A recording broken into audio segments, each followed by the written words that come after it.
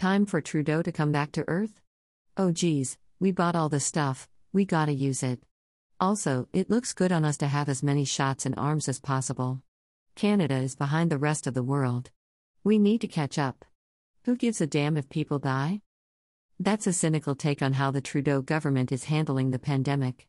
Or rather, it is a cynical take on Trudeau's lousy mismanagement of the pandemic. Canada is well behind other developed countries in terms of the percentage of the population vaccinated with the top vaccines. Seems Mr. Trudeau's general game plan of kowtowing to world leaders while ignoring problems at home didn't work very well. Some might say it backfired. When push comes to shove, pleasantries exchanged at international cocktail parties don't mean a damn. Maybe this is something the little prince Mr. Trudeau needs to learn. Money talks. Power talks. Military talks.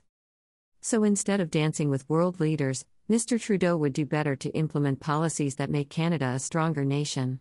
That's how you get results. Misleading information, ridiculous lack of transparency. Concerning the vaccines themselves, many Canadians are upset, and rightly so, about the federal government's quixotic leadership and crummy results. Myself, as someone who studied clinical psychology at York and Trent Universities in Ontario, I find the lack of transparency troubling. A psychologist learns about scientific studies, their strengths and weaknesses. We often hear about the alleged strengths, usually expressed in the degree of effectiveness. For example, this vaccine is 94% effective. That one is 60% effective. But we need to hear a lot more. What is the sample size? That is, how many people were actually tested out in the trials? Next, we need to know the constitution of that sample. In other words, what kinds of people were tested? This includes age groups, gender, ethnicity/ancestry, SES, health and illness factors, medications taken. The list goes on. Further, we need to hear about confounding variables. These are variables that could confuse the interpretation of results, and don't forget that results are always interpreted. What are confounding variables? Say, for instance, you feel warm in your room. You assume the electric space heater is turned up too high. So you go and notice that your space heater is actually unplugged.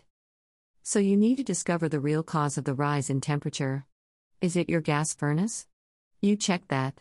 It's at the right level and seems to be working fine. Something else is making the room feel warm, you realize. Then you look out the window, your blind was down with a light curtain covering that, and see all sorts of people outside. It's an unusually warm, sunny day, and the sun's energy coming through your blind was heating up your room. So you conclude that the unusually warm, sunny day was the cause of your unusually warm room. It wasn't the space heater nor the gas furnace. The same kind of investigative work needs to be done with vaccine trials. What causes negative, dangerous, and perhaps lethal effects, sometimes euphemistically called side effects? What precise conditions, like medications or existing medical conditions, might contribute to an unwanted effect or perhaps even death?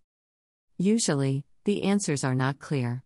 That's why both sample size and sample diversity are important. The larger and more diverse the sample, the more representative it is of the greater population. It's not too complicated. But the government and the media have been treating us like little children. We are supposed to trust without hearing any real data. Well, it's our bodies and our lives, and we all deserve better. Much better. On this point I cite another article, freely open to the public. Eyes on deck. The COVID-19 vaccine protocols should be scrutinized by the widest possible readership, to open a critical discussion of many questions about their design and conduct.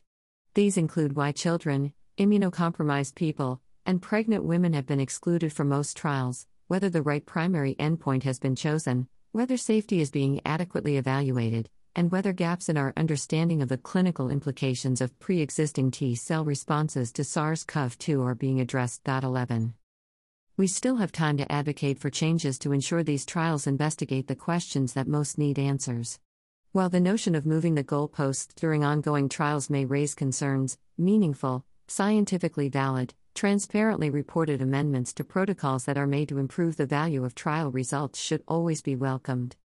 Critical appraisal of clinical evidence traditionally occurs after the publication of studies, and generally finds much to criticize. Early release of full trial protocols offers a historic opportunity for the democratization of science.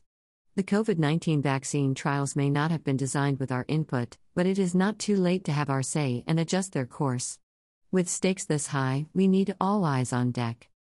Source: COVID-19 vaccine trial protocols released https://www.bmj.com/content/371/bmj.m4058